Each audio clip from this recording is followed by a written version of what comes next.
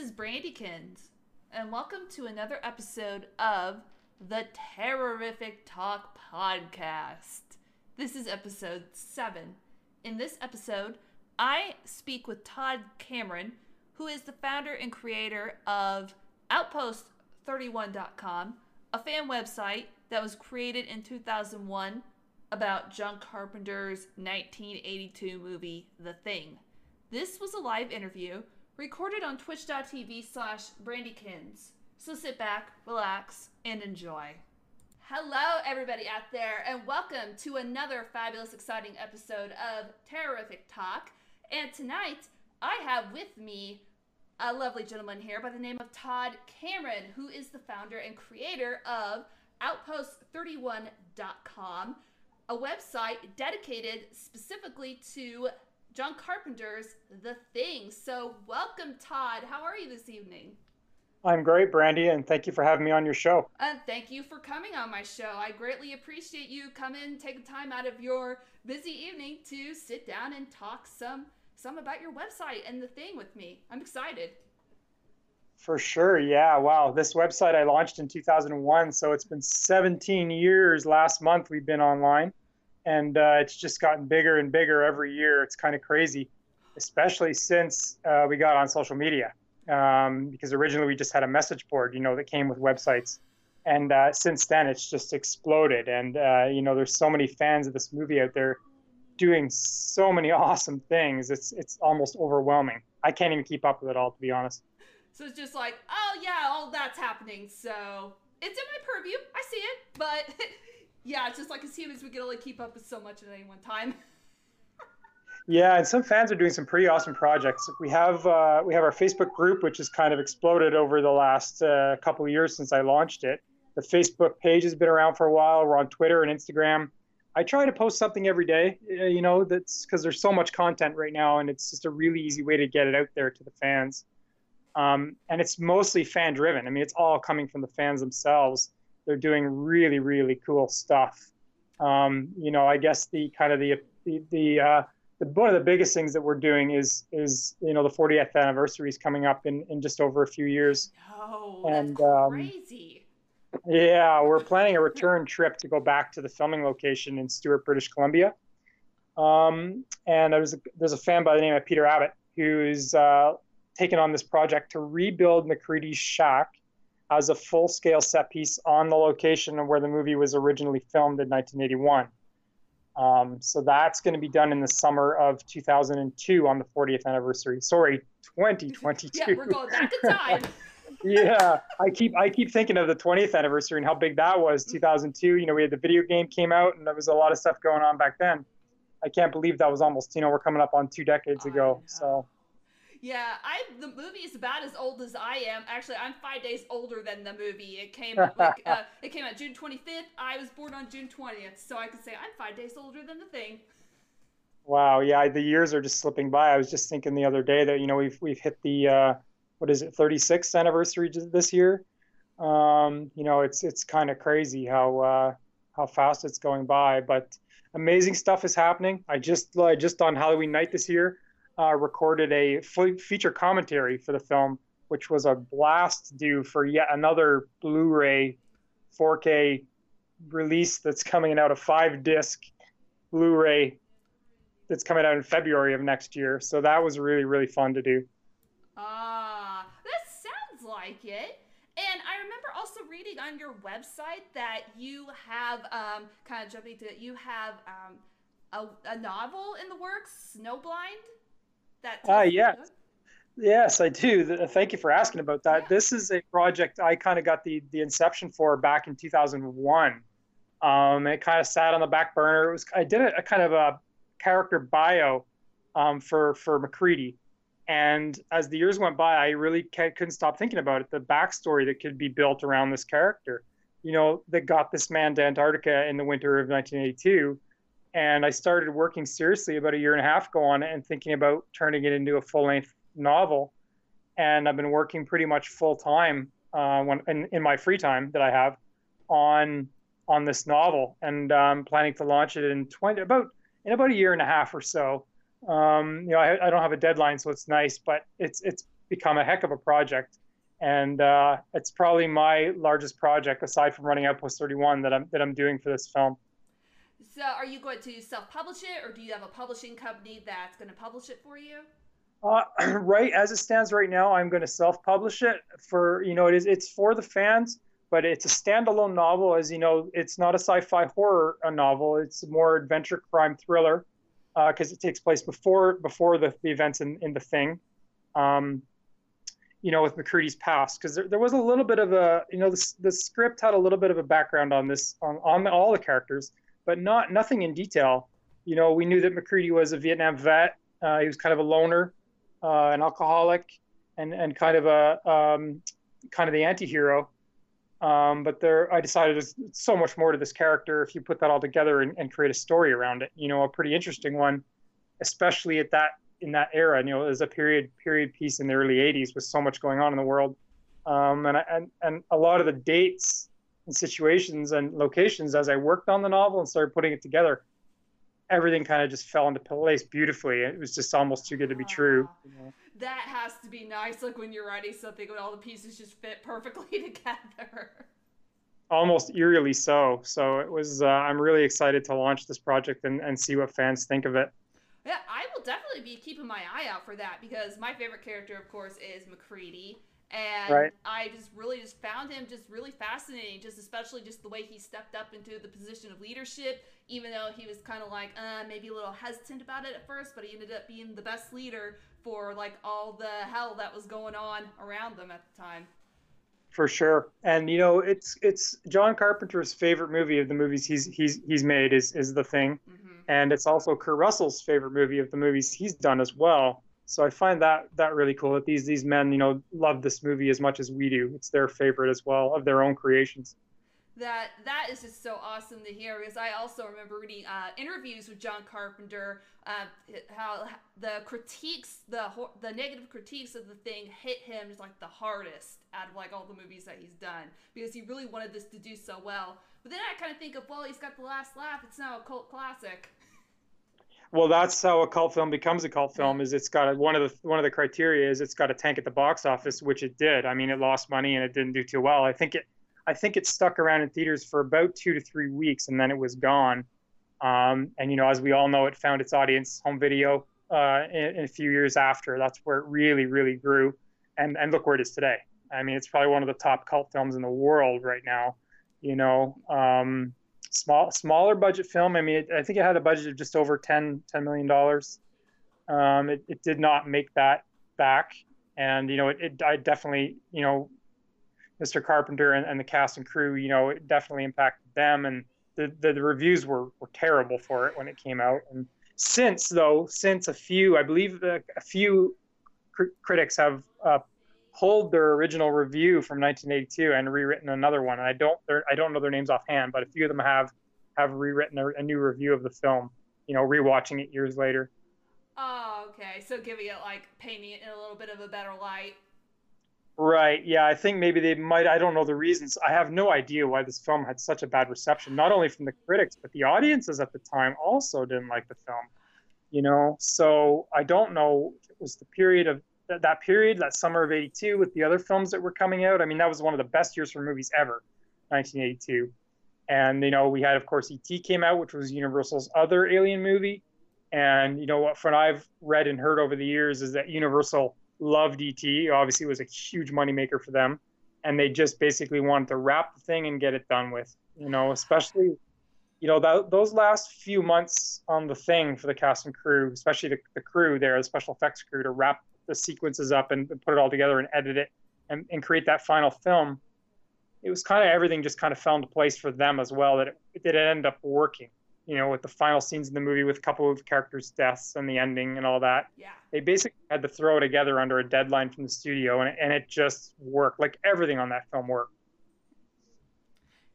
What is it about John Carpenter's The Thing that makes you love it so much that you create a website specifically dedicated to it? And you know what? The answer to that question is everything. From the original novella, the source material by John W. Campbell, an amazing short story, hard. I think it was escaping me now. I think it was written in 38. Mm-hmm. Hard sci-fi for that period.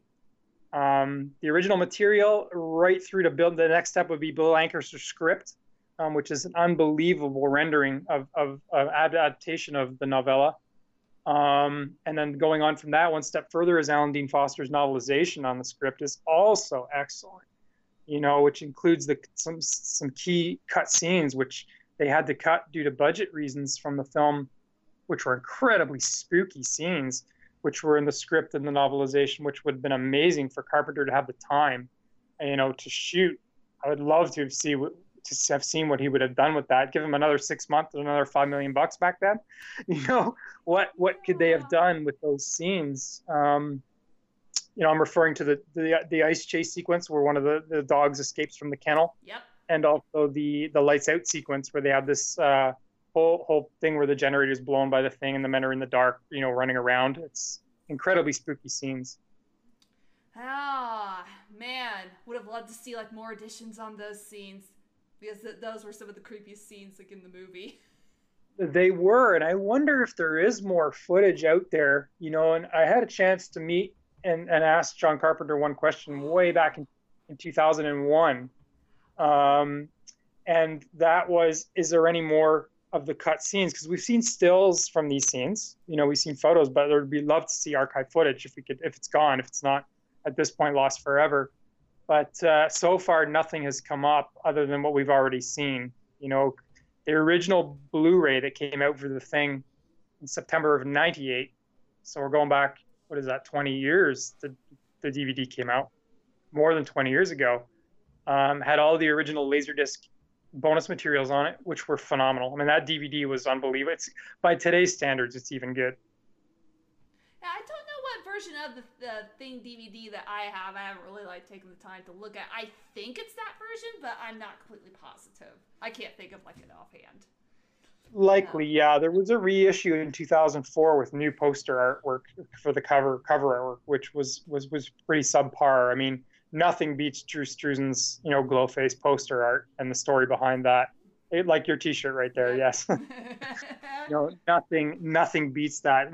Fans were I saw quickly when I was eating dinner tonight that fans were actually talking about the poster tonight and what's the best one. And in my opinion, I think most fans' opinion is that that poster art, Drew Struzan's artwork, that apparently he banged out in one night. That's what when I read that, I was just like, what? It's just almost just makes me like, I hate you. You're so talented. Yeah, and he didn't even read the script. I think what I remember reading is they sent him a little note that was a synopsis of the plot and the script. So he didn't have any idea what the movie was about in detail.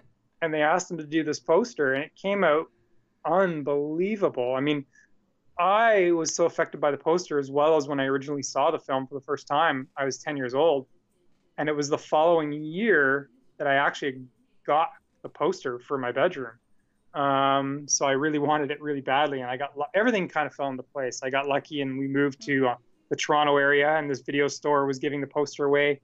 And I remember having to wait 2 months to get it until they were taking it down. And I remember the first night putting it up in my bedroom. Yeah, exactly.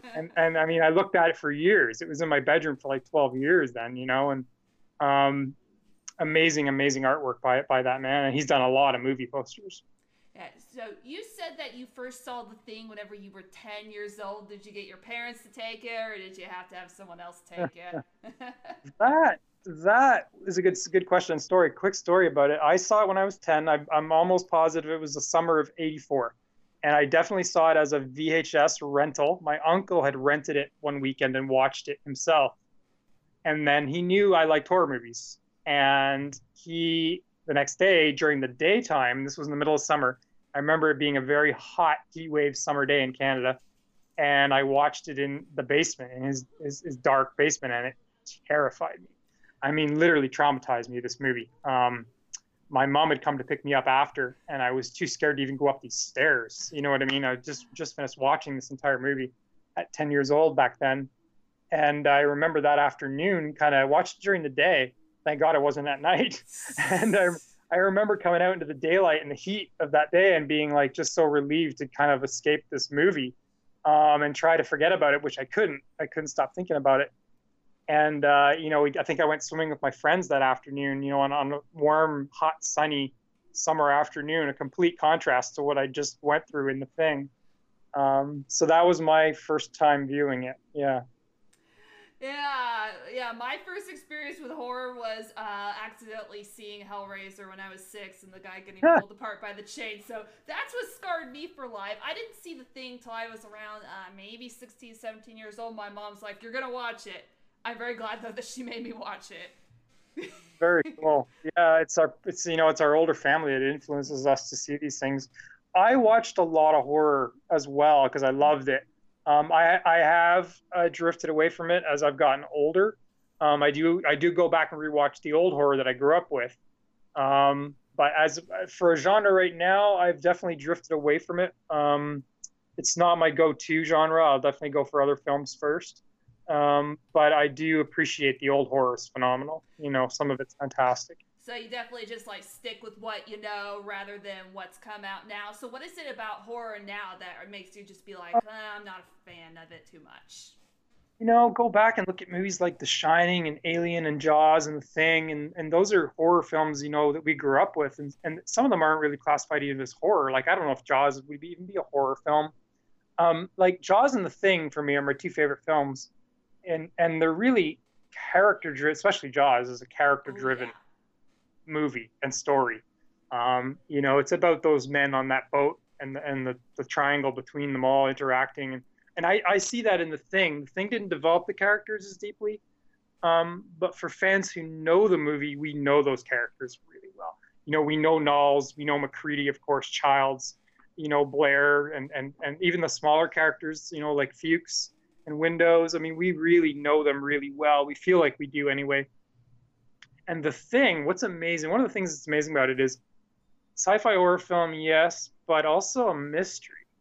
The Thing is a heavy, heavy mystery film, plot, story. I mean, we get just under 2 hours of screen time, and we see this film elapses 6 days. Those men are there, almost just shy of 6 days that the story takes place across. And more of what happens to these men happens off screen than we see in film. I mean, there's so much going on behind the scenes. Every new scene that we see in The Thing, so much has happened off screen. With for example, like MacReady and Knowles going up to the shack. I mean, all that whole sequence with what would transpired with them up there. Knowles finding the shredded clothing of MacReady's and cutting him loose of the line. Childs disappearing. The shadow on the wall. I mean, the big questions: who got to the blood, right? Right. Stuff. Yeah. Okay. When I think of my favorite scene in the movie, it's always just like a go-to scene for me. It's just like whenever the blood test is just like, I don't know why I've always like gravitated like more towards that scene. And the scene that's still the hardest for me to watch is whenever the Thing attacks the dogs. I can't handle that. So what is your favorite scene in The Thing, and what's a scene that is still hard for you to watch? Okay, my favorite sequence in the film is definitely when they let Knowles back inside. When we really, as fans, started watching this movie, I guess in the late 90s. 99 is when everything kind of started to rock and roll online for the fans getting together, and that's going way back. I think we only have a handful of those people around still. Because there was an original fan site for The Thing that I found online in the fall of 99. It's long gone, unless anybody can find it. I'd love somebody to find it with like a Wayback, the internet Wayback thing. I haven't been able to find it, but it was an Australian fan who made what I would call the original fan site for the movie. I found it, was blown away by it. It had a message board, and that's where I first started. But he abandoned it and no longer updated it. And then a year went by, and then in 2001, I launched Outpost31.com. How did I get on this topic? We were talking about favorite sequence. Yes. So my favorite sequence is when they let Knowles back inside and the men are grouped around in the foyer and deciding whether or not to let MacReady back in when he comes back. And as a fan, knowing that scene and knowing who's at that point is an imitation or not, and we know both Norris and Palmer are at that point not human, and just watching that the dialogue, the acting. If you watch the acting in this movie, the background acting too, when you're watching the scenes in The Thing, watch the actors in the background and they're acting as opposed to the who's doing the dialogue up in the front of the screen. You've got actors back there like TK Carter, who does a phenomenal job in this movie. One of the youngest actors in the film, and he knocks it out the park in every single scene he's in. As Knowles, he's fantastic. And then Thomas G. Waits, who plays Windows, and that whole sequence with those men around that door, debating and arguing whether or not to open it, let him in, and then of course MacReady finds his own way in through the window. That whole sequence is probably one of the most tense, and a second one I think is the pivot point in the movie, and that's when they first realize that one of them is no longer human, and that's when they find the blood sabotage. That's when the paranoia, the lack of trust, and the fear kind of amplifies, because that's when the men know that somebody now is no longer human. Are there any scenes that are still like really like hard for you to watch, or are you kind of case hardened now? I am pretty hardened out on the film. I try not to see the goofs at this point, and I made a point on the commentary on Halloween night to not talk about the goofs, because now I see them. Once you see them, you can't unsee them, and there's a lot of them. Like any movie has probably a large number of goofs, and unfortunately, I know them all in The Thing, so I try to watch the film, about once a year, and not let the goofs affect me. There's nothing fans say, what would you change? There's not anything we'd want to ever change. But I'm pretty hardened. It doesn't, unfortunately, at this point, and it doesn't really affect me at all. No. Oh, okay. Like I said, the dog scene is, I just can't stand dogs whining, so that's why that still like affects me, because that sound, I'm just like, no. And then just whatever that would also, but then what happens after, I guess, is also like my favorite. Whenever the alarm sounds and Clark is like, I don't know what's in there, but it's weird and pissed off, whatever it is. They just like see it for the first time. They're just like, what the hell? Just that initial reaction, like, am I actually seeing this? Is this really happening? And even when Childs like first comes in with the flamethrower, and he's just like that initial like hesitation where you're just like, am I actually seeing this? Yeah, that's our first look at the alien, and that's actually Stan Winston and his whole crew who did the kennel thing. Rob Bottin was not part of that. That's the only effect sequence that he didn't work on. What was I going to say about that scene with the kennel? That's our first look at it. Stan Winston did it, and all of the big effects pieces. Of course, it's an effects-driven movie, especially for when it came out. Everything we're looking at, no CGI. Obviously, it's all happening on screen as we're looking at it happen. Yes, I know, that is amazing. I still think that 80s effects, especially like effects like you mentioned in films like Alien, Jaws, and The Thing, to me, they still hold up to this day. Of course, some 80s effects are admittedly cheesy, like we could admit that, but to me, I just look at those effects as just like, wow, they could do all that just without CGI. That's pretty amazing. Right, and you wonder if they put more time and money into practical effects now, what they could actually look like. And we had that whole thing with the other film, Harbinger Down, where they tried to do that, and then put and the prequel, of course, where they tried as well and put CGI over the practical effects. And effects are hard. Like, I think Carpenter made a good decision to pull the. Oh. How's that? Yeah, I don't know what happened there. Yeah, no, it just quit. Yeah, just like. We were talking about special effects, and all of a sudden, I guess Skype's like, you don't get to talk about special effects. Yeah, it's Skype, it happens. Yeah, end call, beep. Okay, I don't remember where we left off about special effects. I think we were talking about the sequence in the kennel, but I don't remember. Yeah, just saying how, I think we were saying how, the stop motion sequence, that they were going to have the Blair Monster sequence a little longer. And we can watch that footage on the extras on the DVD, the original DVD, Terror Takes Shape documentary. You can find it on YouTube now really easily. You get a chance to see what they cut out of the film, and it does look a little glitchy, and Carpenter wasn't happy with it. He thought it was subpar, and they cut it, and I agree with that. And with how they ended the film, it worked out really well for them. They had to move quickly on some stuff. Again, they were under some pressure with financial and budget on the film, and also with time. Universal was actually pushing them to get it out and get it released.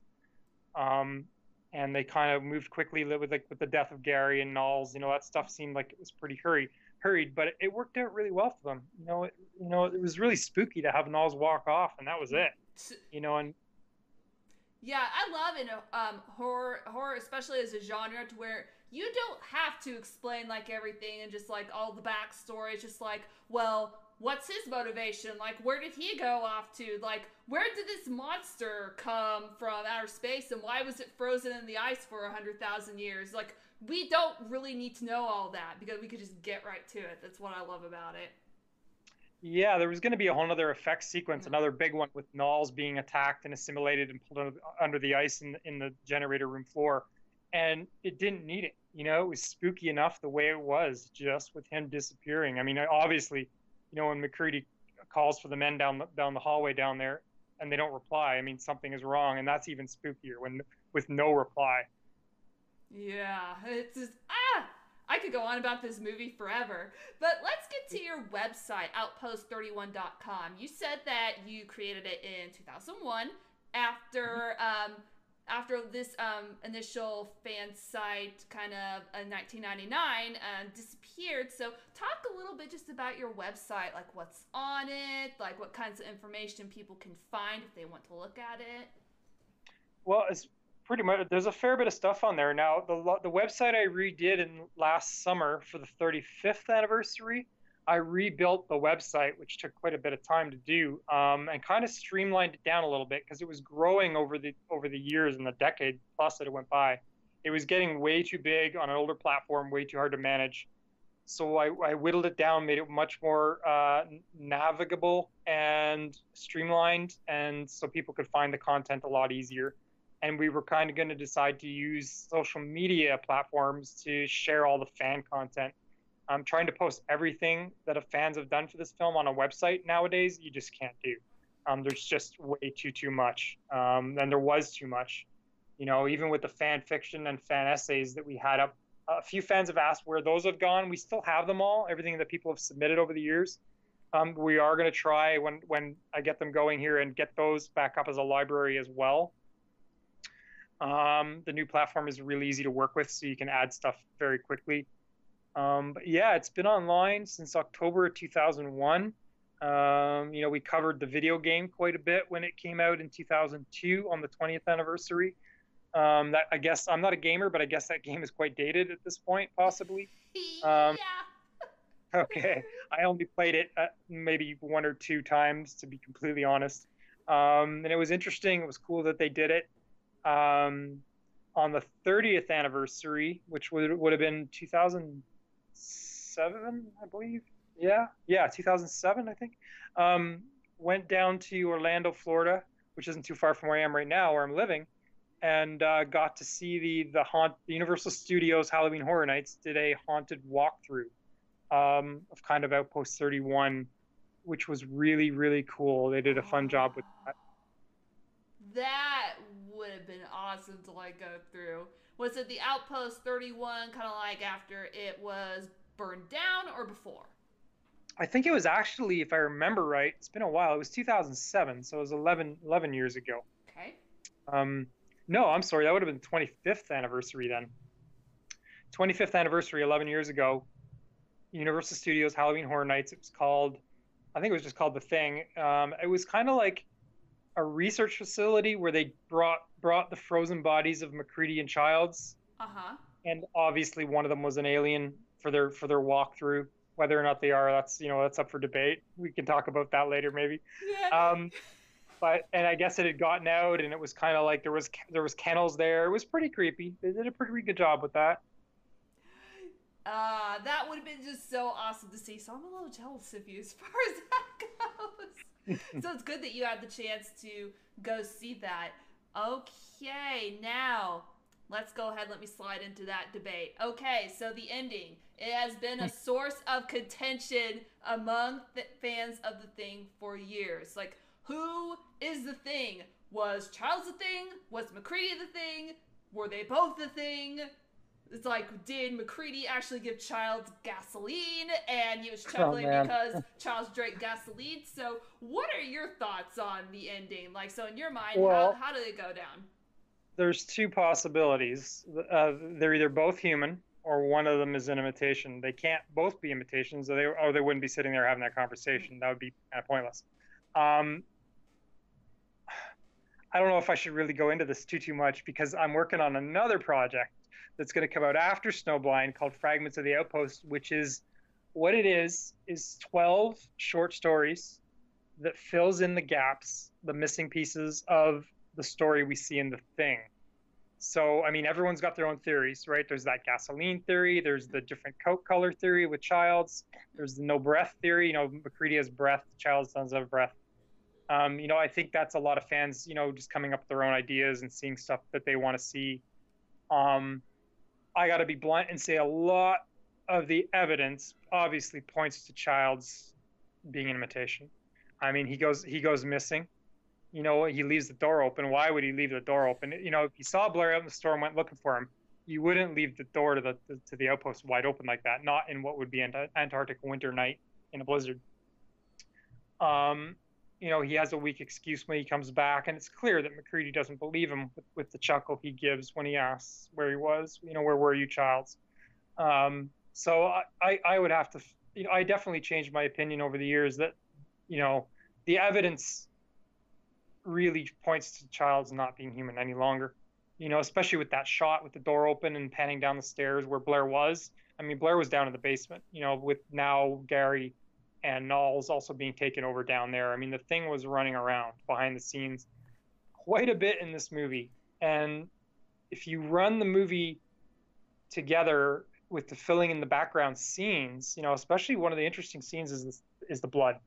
Is that night that the blood is sabotaged, and they lock Blair in the tool shed that morning. That's right when they find the blood is sabotaged. A lot had transpired the night before, and then through the night, and then that morning for all that to happen. Right? We know Windows drops the keys. Yep. There's a very loud sound effect of him dropping the keys when he discovers Bennings being taken over by the Norwegian Thing in the supply room. So it's kind of interesting because something would have had to grab those keys.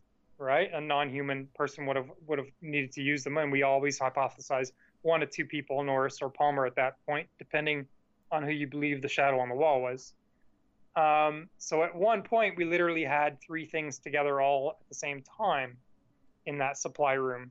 You know, when we start thinking about this stuff, you know, they were all working in cahoots together at some points. You know, Fuchs is definitely, in my opinion, murdered. By one of the things. I've got a short story out there called Fuchs' Demise, which is just, you know, one.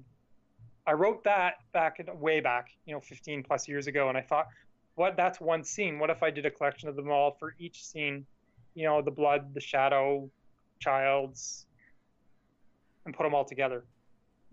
That sounds also really fascinating. I'm looking forward to seeing that come to fruition, and I'm definitely interested in Snowblind that you mentioned earlier in the podcast when it comes out, because the idea behind that is just like so fascinating to me.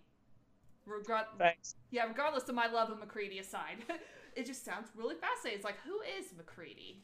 Right. He's definitely a loved and iconic character. You know, I'm trying to think of others like Ash from Evil Dead, and you know, Martin Brody, Chief of Police, Amity Island from Jaws. You know, he's just iconic film character. What is your favorite memory related to The Thing? Like, it could be like a time maybe you met some of the actors, or I don't know if you visited the film set before, or but like, what's your favorite memory associated with The Thing? My absolute favorite memory with The Thing, is you hit the nail right on the head, was in the summer of 2003. A fan by the name of Steve Crawford, who's now since passed away 10 years ago this week, and I went up to the filming location, and we found the site, the first fans to be there and find it. And we kind of struck gold. We hit the jackpot, because not only did we find the site where we could still see where they'd bulldozed the area flat to build the movie set that summer of '81, We found remains of the camp everywhere, burned, blown up, scattered everywhere.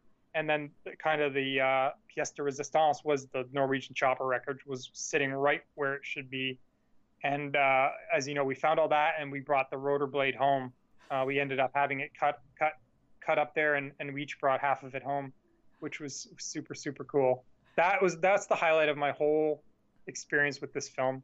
You know, I think I've gotten more out of this film than the people who worked on it at this point and starred in it. And, you know, because I mean, they worked on it for 1 or 2 years, and this has been like a 20-year plus journey for me at this point. So, you know, I spent more time on the film now than they have. So it's definitely, you know, probably 10 times over. So it's been pretty interesting, you know, to spend 4 days up there on the set and, or the filming location and find remains of the set.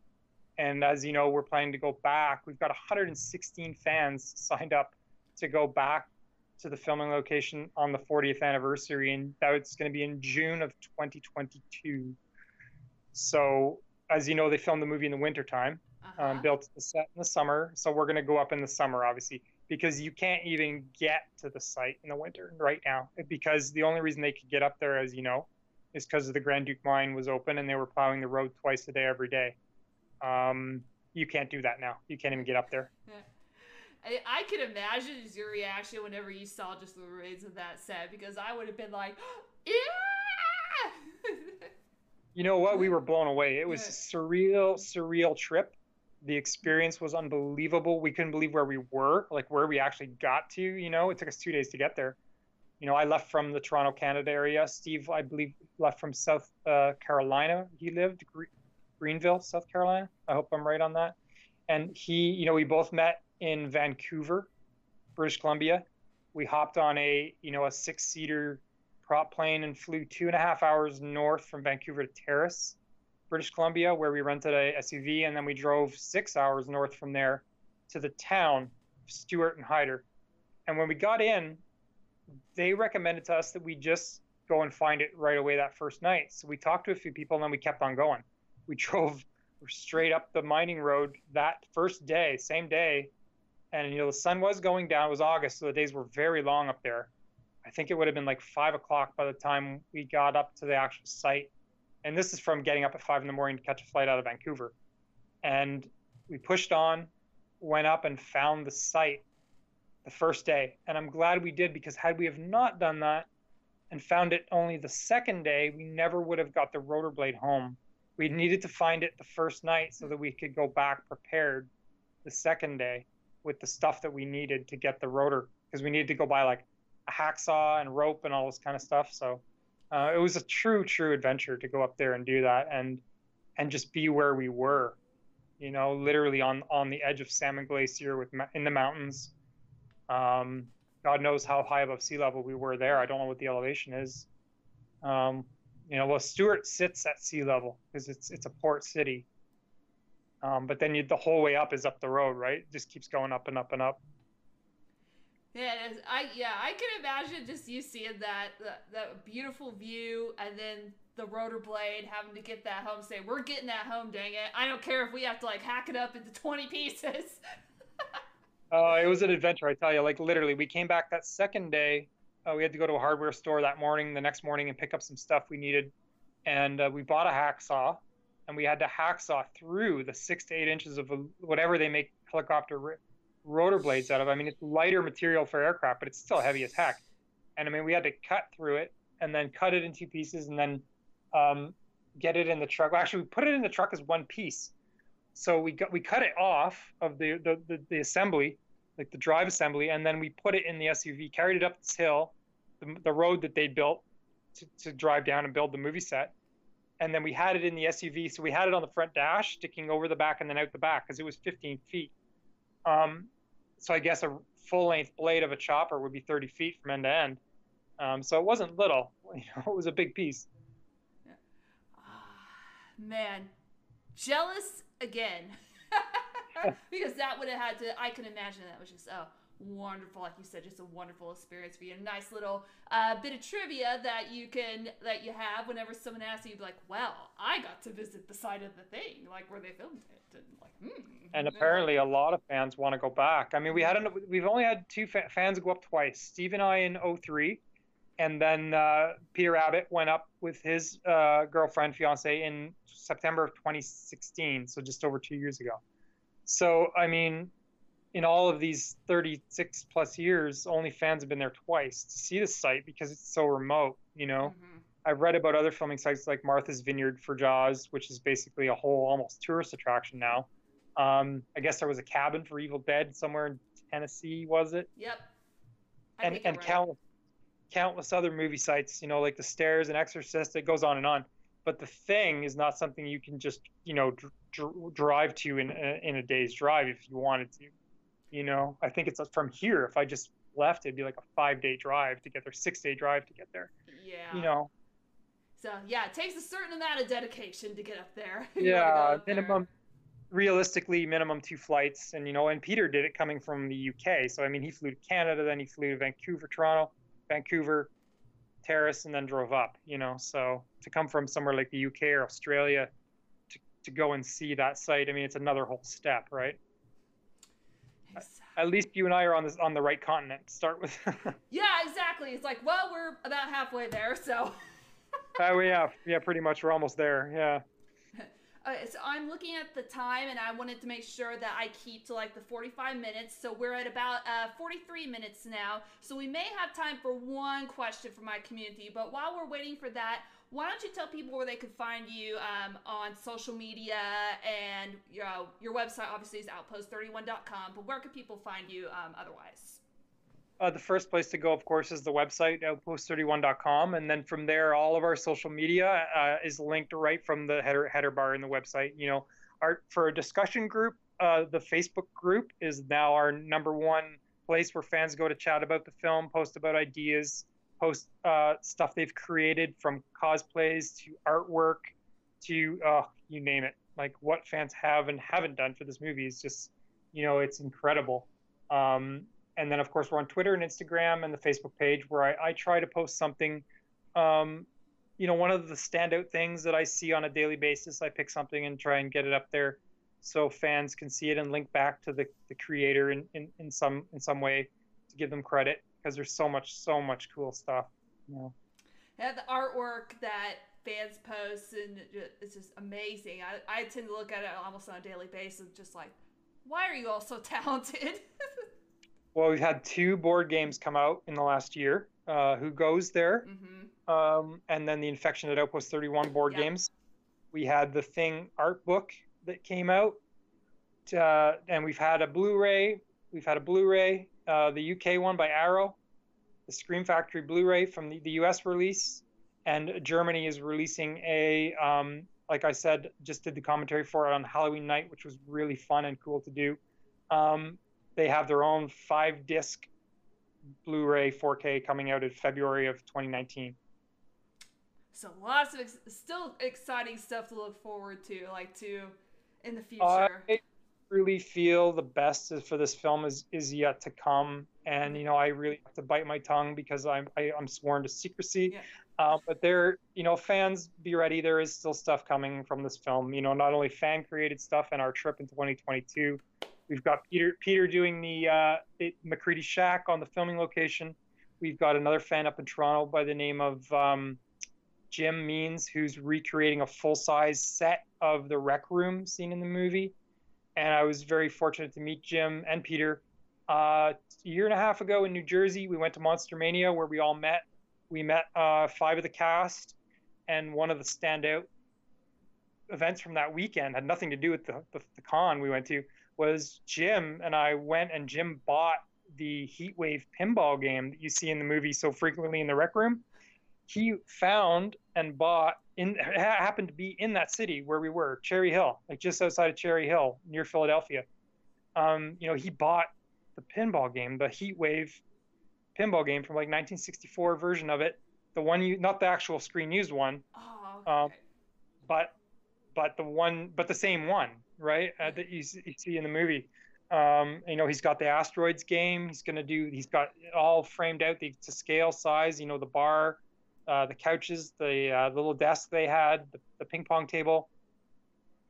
You know, he's doing a full-size indoor interior set piece of the movie, which is the rec room, which is one of the main sets in the film. Amazing. Yeah, So I'm looking so forward to like the things that are coming just like in the future for the thing. yeah, I definitely think the best is yet to come. I want to launch and get this novel out so fans can read it, as well before we do the 2022 trip. And Jim and Peter are going to do their set pieces. I'm planning to be up there 100% for sure for the trip in 2022 to help build McCready's Shack. And I helped Peter out originally at the beginning to do a lot of work and on putting that whole, basically getting that whole idea going. The first thing we needed to do was contact the BC government and make sure we had permission that we could build on that site again. And they basically told us the same thing they told Universal Studios, is yes, as long as when you're done, you take everything with you, which Universal pretty much did. They left a little bit behind, but yeah, they took about maybe 85% of it, so we're good. That's probably pretty accurate. Well, it doesn't look like there are any questions, but someone did say this was a great podcast and that they enjoyed it immensely, and I'm very happy to hear that. And as always, like all good things must come to an end, unfortunately. But once again, Todd, I want to thank you very much for taking time out of your evening to come and talk about The Thing and your website and what the future holds like for the movie. Like, I greatly appreciate it. Okay, cool. Thank you for having me on, Brandy. It's always a blast to talk about The Thing. And what I can say to fans as we sign off here is stay tuned, because the best things are yet to come. Have a good evening, sir. Thanks, Brandy. Bye-bye. Bye. That was such a nice podcast. It's really cool to talk to fans of horror and fans of The Thing. I tend to fangirl a lot about this movie, as you well know, and it is really nice to see fans of The Thing, other fans of The Thing that I can talk to, and it's so great. All right, so I'm going to end the stream on a little bit of chatting time. I mean, this is not like a stream. This is a podcast day. No, it's okay. It's okay. He was still like happy to hear that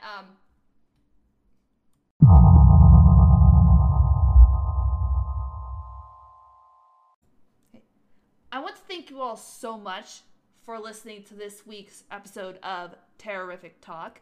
If you have any questions or suggestions for future podcasts, please contact me on my personal Twitter at BrandyKins1982 or on my podcast Twitter at Terrorific Talk.